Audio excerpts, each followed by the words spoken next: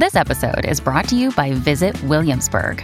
In Williamsburg, Virginia, there's never too much of a good thing. Whether you're a foodie, a golfer, a history buff, a shopaholic, an outdoor enthusiast, or a thrill seeker, you'll find what you came for here and more. So ask yourself, what is it you want? Discover Williamsburg and plan your trip at visitwilliamsburg.com. It's lunchtime at Tim Hortons, and we're serving up a special deal just for you. Our new $5.99 lunch deal includes your choice of any lunch sandwich and a side of crunchy kettle chips. Because what's lunch without a little crunch? And the sandwich choice is all yours, like a ham and Swiss, Chipotle chicken wrap, BLT, and more. Made to order just the way you like it. Tim Hortons' new lunch deal. Simple, delicious, and just $5.99. Now that's a good deal. Only at your neighborhood Tim's. U.S. only. Price and participation vary. Terms apply. I was convinced that this insane man who watched me walk to school was going to kill me. As they described it, the police found his blog where he wrote about his obsession with one of the girls who lived next door. Israel Keyes, most known for murdering an underage girl in Alaska, dismembering her body and dropping the pieces into a frozen lake. She said what hit her first was the foul stench of advanced decay.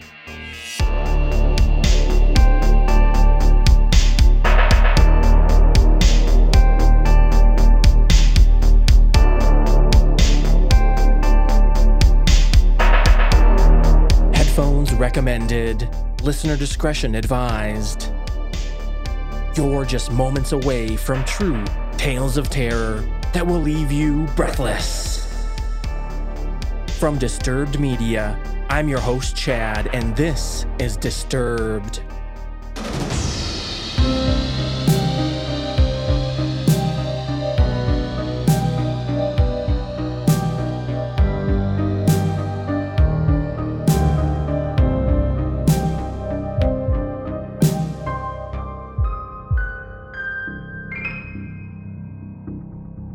This episode is sponsored by Wondery's Generation Y podcast, where hosts and true crime fanatics Justin and Aaron explore hundreds of unsolved murders and conspiracy theories. If you're ready to kick your true crime obsession into overdrive, subscribe to Wondery's The Generation Y podcast on Apple Podcasts, Spotify, or listen ad-free by joining Wondery Plus in the Wondery app.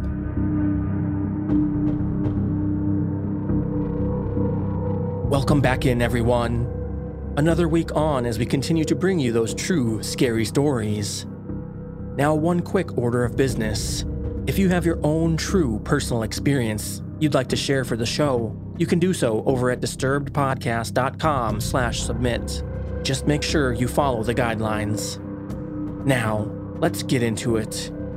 Our first experience comes to us from Reddit user Debatal, and it's here where we learn that maybe you shouldn't always answer the doorbell.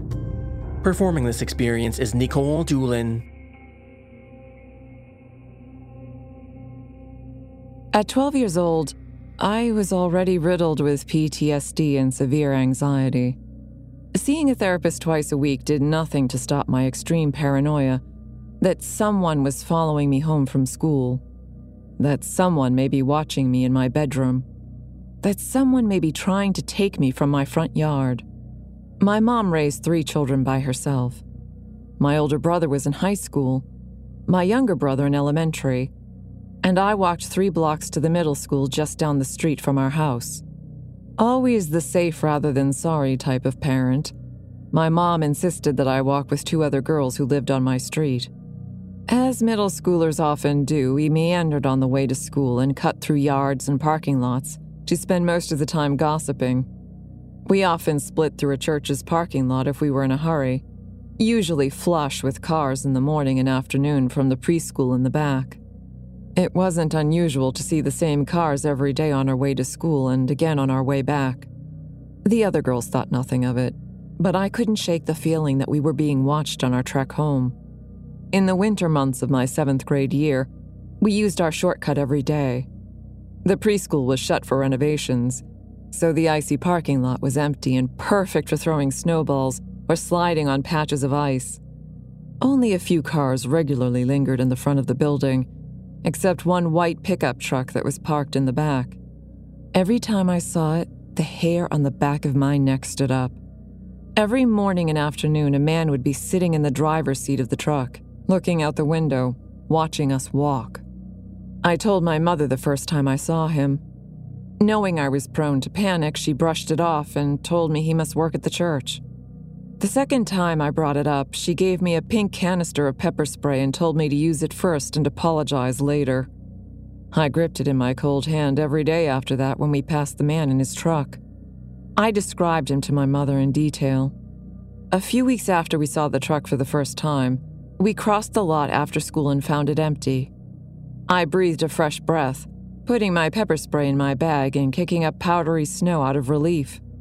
That joy died when I turned down my street and saw the truck parked in a driveway just 5 houses down from mine. I sprinted home, locked the door behind me, and counted the minutes until my mother would come home from work. When she finally did, I barraged her with questions. Who was the man? Did he live there? What did she know?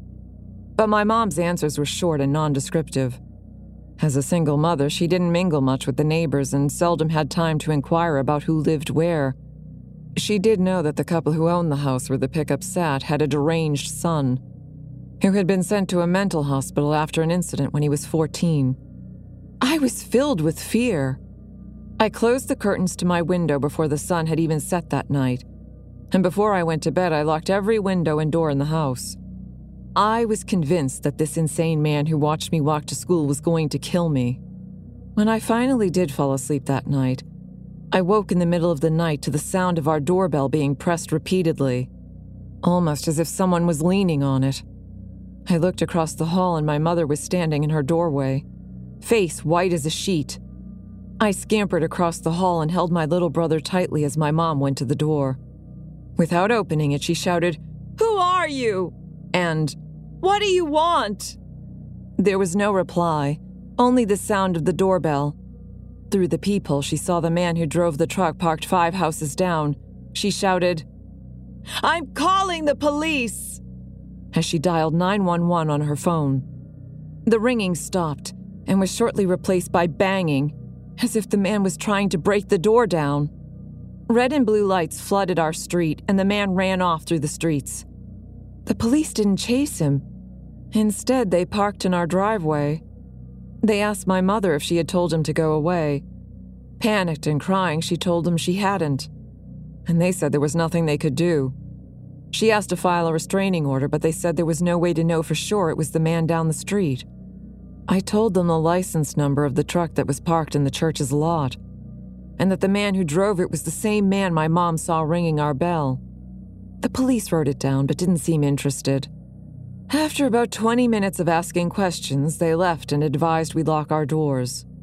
My mother Googled the last name of the couple down the street and found out that their son had been discharged at the same time that the truck started showing up in the parking lot. He had been arrested for raping 2 12-year-old girls when he was 14 years old, and it was determined that he suffered from a mental disability. He was sentenced to serve 30 years in a mental hospital and then be put on parole. We moved. To this day, I am still convinced that he was trying to kidnap me that night. Let's not meet again.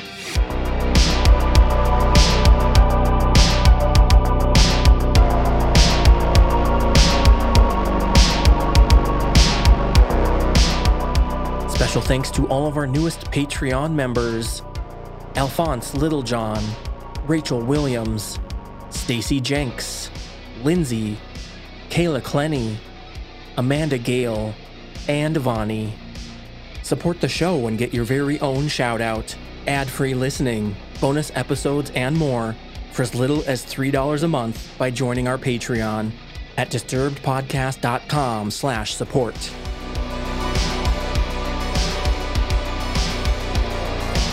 Next up, Reddit user Snarf Blatten Concert had an experience with a neighbor that turned out to be truly terrifying.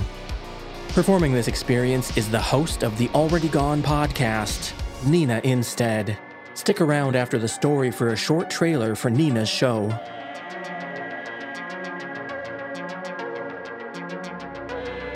When I was 12, I started babysitting for family friends. They had 3 daughters between the ages of 4 and 7.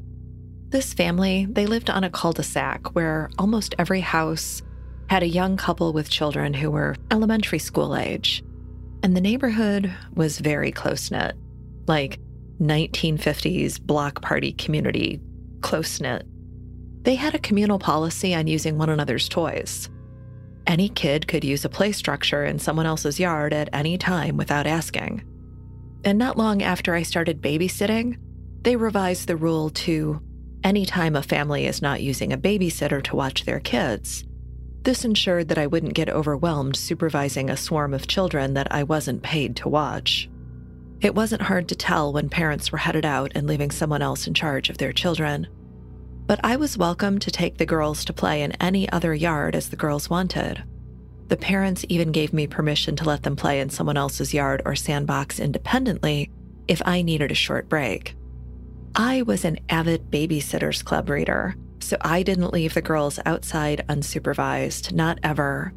I would wait until someone else wanted a water or bathroom break, and then corral the kids inside for a few minutes.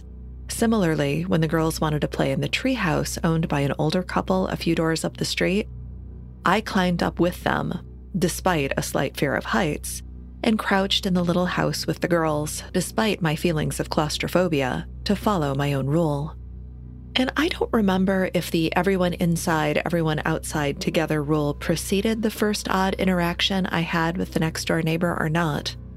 But years later, when police questioned the girls I once babysat, they said nothing bad ever happened when I watched them because I set up that weird, sometimes annoying, rule. One day, while playing basketball with the girls in the driveway, the next-door neighbor came outside in a baseball cap and sunglasses, and he sat down on his second-story deck to read a paperback. I later noticed he'd turned his chair around 180 degrees to face us and the basketball hoop. I couldn't tell if he was looking at us. He had no reaction to me staring at him. He flipped the pages in his book like someone would while reading. And this behavior, it repeated every time we played basketball for the 5 years I watched those girls. Eventually, once I noticed him in the chair, accessories on, I would suggest a game we could play inside or in the front yard, but out of his view. This strange neighbor, I knew him, sort of. He went to my church, and I have never seen someone kneel in a pew, head bowed, hands folded, with the same level of intensity before or since. Once, when my family was seated behind him, a priest came over to ask me to lead the children's mass during the homily because the usual person was out sick. This guy, this strange neighbor, he turned around and glared at me like I personally set out to interrupt his prayer time. When I volunteered in the church nursery during various masses, I would often make eye contact with him as he waited in line outside the nursery door to use the restroom. From what I gleaned from family friends and other people in the neighborhood, this odd neighbor, the basketball observer, he was a nice guy who gave up his apartment and job in the city to move in and care for his sick elderly mother. Since everyone else thought he was great and kind, and since he went to church, and this was back before the sex scandal in the church broke, I figured I was in the wrong for finding him creepy. Even as young as 12, I was used to guys in their 40s and 50s asking me to go somewhere with them or driving by a little too slowly as I walked, biked, or jogged. They would make lewd comments, and I figured I was projecting those experiences onto this awkward, quiet man who really wasn't doing anything wrong. For instance, I was certain that if the guy next door was a creep, he would not miss the opportunity to watch with his sunglasses on and book in hand while the kids and I went swimming each summer when the family opened their above-ground pool. But I never saw him on the deck when the kids and I put on swimsuits to play in the pool or backyard. This made me convinced that I was in the wrong, that I was just being mean. Then, when I was 15 or 16, I caught him looking in the window as I cleaned up after movie night. The girls and I put on a film after bath time, and instead of watching it theater style with all the lights off, we kept some lights on so I could braid the girls' hair. The big screen TV we used for movies was located in an addition on the house, and the addition had floor-to-ceiling windows. While my own parents were always concerned about shutting blinds and curtains when the sun went down to prevent people from seeing in. The people I babysat for did not have treatments on the big modern windows in their home. So when I turned off the last light in the room, a floor lamp right next to a window facing the neighbor's house, I could suddenly see into the darkness outside, and I saw that weird man sitting on his deck in a chair, in line with the window I was looking through. Looking over my shoulder, I realized he had a line of sight on where the girls and I sat on the floor during the movie. Looking back toward the house, I glimpsed him hurrying back inside. And I wouldn't have seen him at all, except he left his chair in an unusual spot. After watching him turn the chair around to read during many a basketball match, I knew where the chair sat that night, facing the window into the family room. That was not the chair's usual position on the deck. After that incident, I suggested playing board games in another room, or suggested we watched movies theater style to ensure that he could not peep on what we were doing at night. After the girls went to sleep, I avoided the family room entirely. I was paranoid about being watched.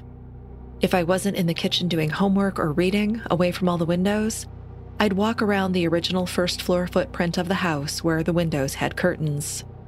The first time the parents noticed my change in routine, they insisted I could watch TV or movies in the family room. I didn't mention anything to them about the neighbor because I was worried that my concerns about him were silly and self-centered. When I was 17, my family heard an evening cable news story about a man in our town. He'd been caught in a police sting operation where a woman pretended to prostitute her 2-year-old. When they raided his house, the police found a ton of child pornography on his computer. It was a few weeks later when our family friends called.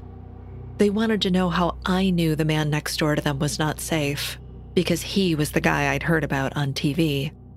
As they described it, the police found his blog where he wrote about his obsession with one of the girls who lived next door. It detailed his fantasies involving her and his plans to act on those fantasies. He did things like lying in the treehouse for hours hoping to corner her when she climbed up alone to play. Many of his entries, they were focused on taking advantage of or kidnapping the girl while the babysitter was in charge. In his head, babysitters were like the ones in old movies, talking to friends on the phone or making out with a boy they invited over instead of caring for those children. As it became clear that I did neither of those things, his plans evolved. Now he was going to kill the babysitter, take the girl, and get out of town. Police interviewed the girls to make sure that they were not victims. Then the police suggested that I must have known something to have acted the way I did. But it was all the pieces, the run-ins at church when I had children in my care, or the weird things he did when he knew I was watching the kids next door. It all fit together. I was relieved that I was not mean-spirited and I was not imagining things. Maybe I was conceited. The focus was not on me, but on the children. But listeners, I was not crazy. I recognize that I was not the person most at risk in this situation, and yet suburban pedo and would-be murderer? Let's not meet again. Oh, and pro tip? Read books The Gift of Fear and the Babysitter's Club series. They help me, maybe they'll help you. I'm Nina Instead, host of the Already Gone podcast. Join us on the 1st and 15th of each month for a look at lesser-known crimes from Michigan and the Great Lakes region. Learn more at www.alreadygonepodcast.com.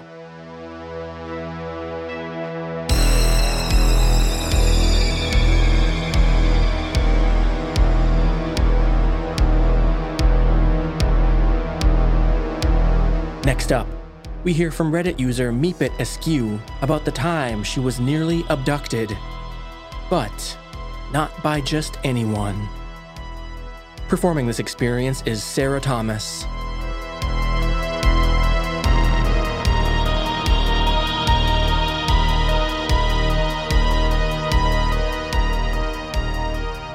In February of 2012, I went to visit my grandfather's grave for his birthday.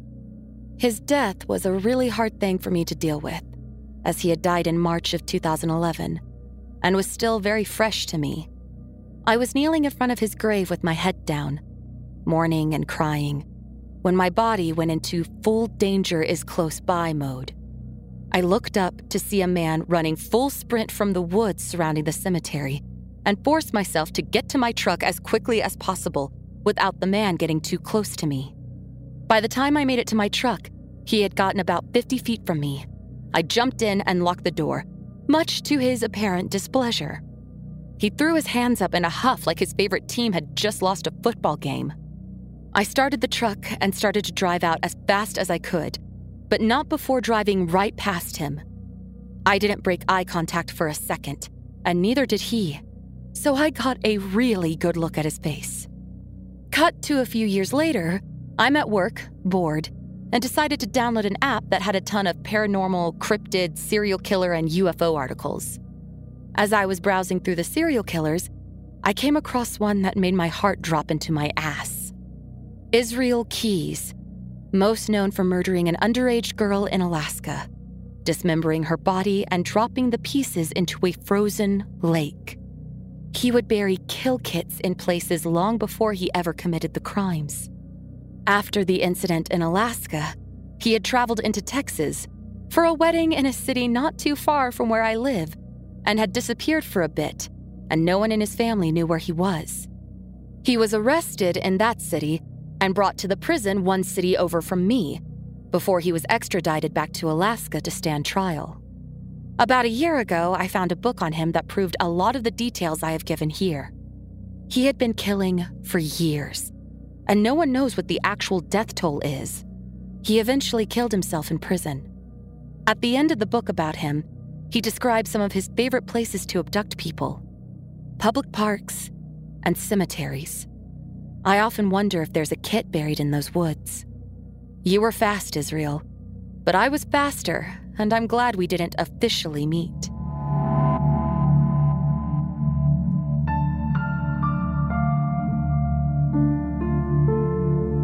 In Wondery's Generation Y podcast, hosts and true crime fanatics Justin and Aaron explore hundreds of unsolved murders and conspiracy theories. They dig through the evidence, give their perspective, and bring the hard questions. No case too big or too small, whether it's the Golden State Killer or a small-town story. Take for instance the case of Linda Sturmer, which is the episode I just listened to. In 2007, a fire broke out at the family home, and Linda's husband Todd was found dead on the lawn. Justin and Aaron take you through the entire case point by point, breaking it down in an easy-to-understand style, which is why I love the show so much. And get this, if you take a quick scroll through the Generation Y feed, you'll see over 400 episodes just waiting to be heard. That's why I subscribed, and you should too. If you're ready to kick your true crime obsession into overdrive, subscribe to Wondery's The Generation Y podcast on Apple Podcasts, Spotify, or listen ad-free by joining Wondery Plus in the Wondery app. Wondery, feel the story. My name is Bill Huffman, and I am a former Cleveland news producer, and I am now the host of the podcast, Who Killed? I began the show focusing on the unsolved murder of Amy Mihaljevic, and now each week I explore a different case with a focus on some of the victims who don't get the attention they deserve. I have a deep catalog of over 225 episodes, so there is a guarantee there will be something for you. Who Killed is an evergreen podcasts, killer podcasts, and slow burn media production. Subscribe today wherever you get your favorite shows. History is complicated. The story of human progress is long, messy, and riddled with controversies big and small. On Conflicted, we dive headfirst into history's most infamous events and contentious figures. We try and untangle the good from the bad, the fact from the fiction, and the monsters from the misunderstood. Was Genghis Khan a murderous butcher or a civic pioneer? Did the Allied powers go too far in firebombing the German city of Dresden at the twilight of World War II? And how did the Marquis de Sade acquire such a sinister reputation? And was any of it true? These are just a few of the tough questions we wrestle with and investigate on Conflicted. So if you love history or just enjoy a good story, please join me, your host, Zach Cornwell, for a fascinating new topic each and every month. Conflicted, a history podcast, is available on Spotify, Apple, or wherever else you get your podcasts. I hope to see you soon.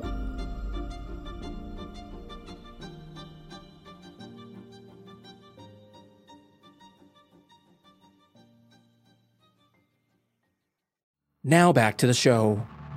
And finally, our title story coming to us from Reddit user Wolf Dream. Let's take a trip to the slaughter yard. Performing this experience is Nicole Goodnight.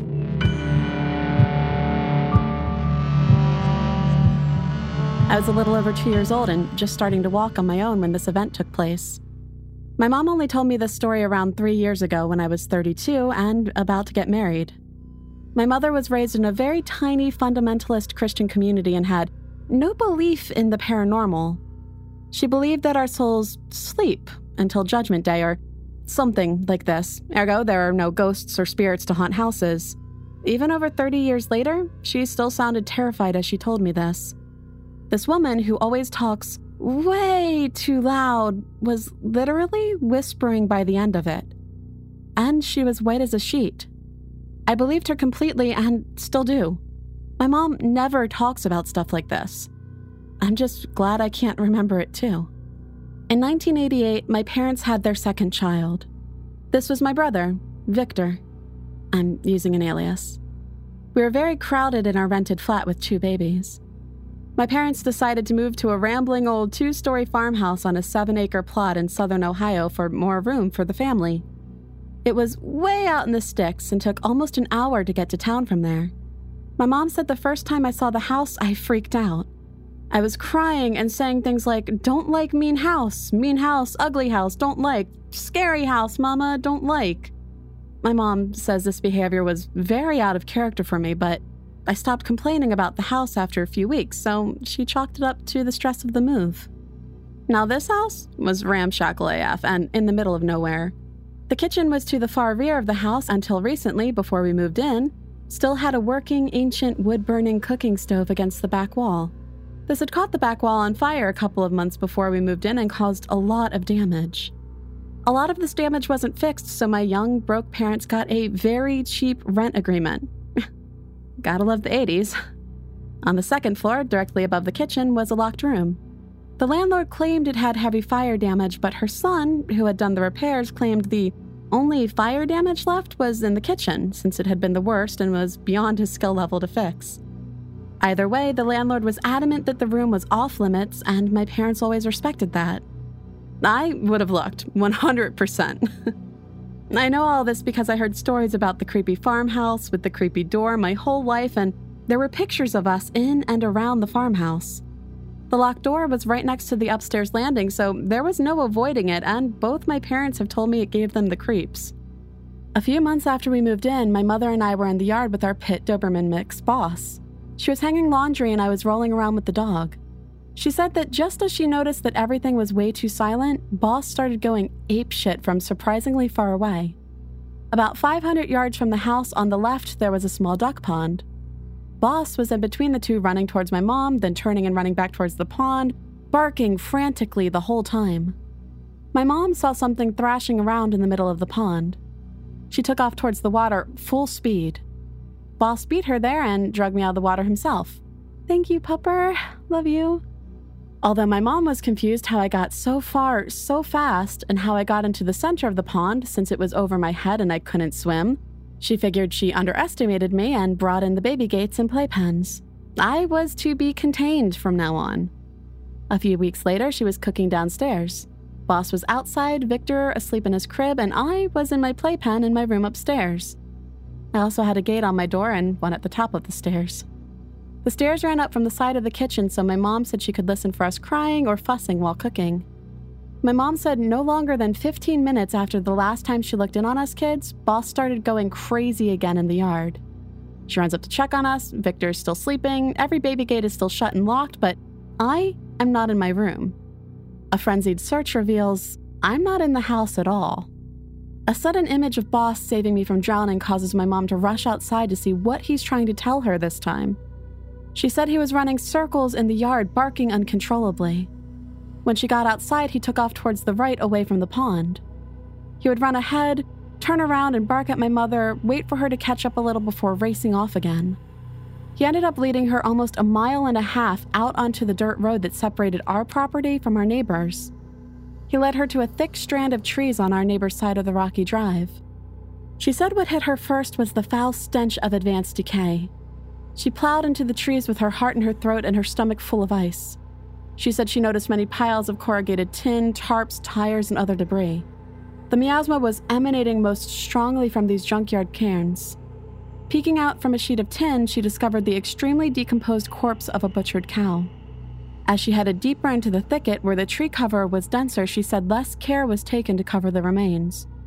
Grisly pieces of bones and rotted chunks of bovine littered the area. Apparently, our neighbor, in an effort to cheat his taxes, had been illegally slaughtering cattle and hiding the remains in, at least, one of a few thick strands of trees around. She found me in the dead center of this thicket, just standing there, looking around like I was confused, surrounded by carnage. She said I didn't seem scared or anything, just standing. She rushed over to me and, after ascertaining that I wasn't injured, began questioning me on why I was here, how I got there, etc. Keep in mind that although my mother said I started speaking very young, I still didn't have much of a vocabulary. She said I told her with that serious look only small children can give that the children brought me here. Shotting her pants at the thought that anyone, even children, could walk right past her through the kitchen, get me from upstairs, and walk right back past her on the way down the stairs and out with me, she demanded to know what children and where the hell are they now. I looked at her, dead serious, and told her the ones that live with us in the room at the top of the stairs and that I didn't see them there anymore. After a moment of stunned silence, she started asking all kinds of questions about these children. However, she told me that I refused to say anything else. She said as long as she questioned me about what happened, I would just stand there staring at her with a serious expression, and my mouth closed. She said the same pattern held true every other time she brought it up to me, so she was always left wondering and immediately began hounding my dad about moving closer to town. While the incident with me getting to the pond was highly unlikely, it was at least remotely possible. My mother is adamant that me being in the hidden slaughter yard that day was flat impossible. She says there's no way I could have even known it was out there, much less have the ability to open and relock the baby gates, get downstairs, past her, and end up almost 2 miles down the road and in this place in under 15 minutes. I was only 2, and as slow as clumsy as most toddlers. As I said, she's still shaken by it after 30 years. Personally, I have no idea what happened that day. I've thought about hypnosis, but I haven't yet decided I really want to remember.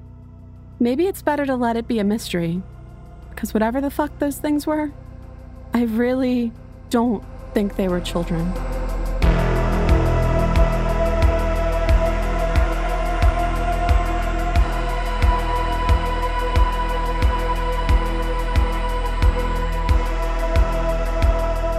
If you like our show, please give us a 5-star rating and review. Subscribe wherever you're listening right now so you never miss an episode. Please support our sponsors. By doing so, you allow us to offer this show for free. Musical score by Carl Casey at White Bat Audio, Co.ag, and Kevin Hartnell. Thanks for listening. We'll be back next Thursday with a brand new episode. And stay safe out there, y'all.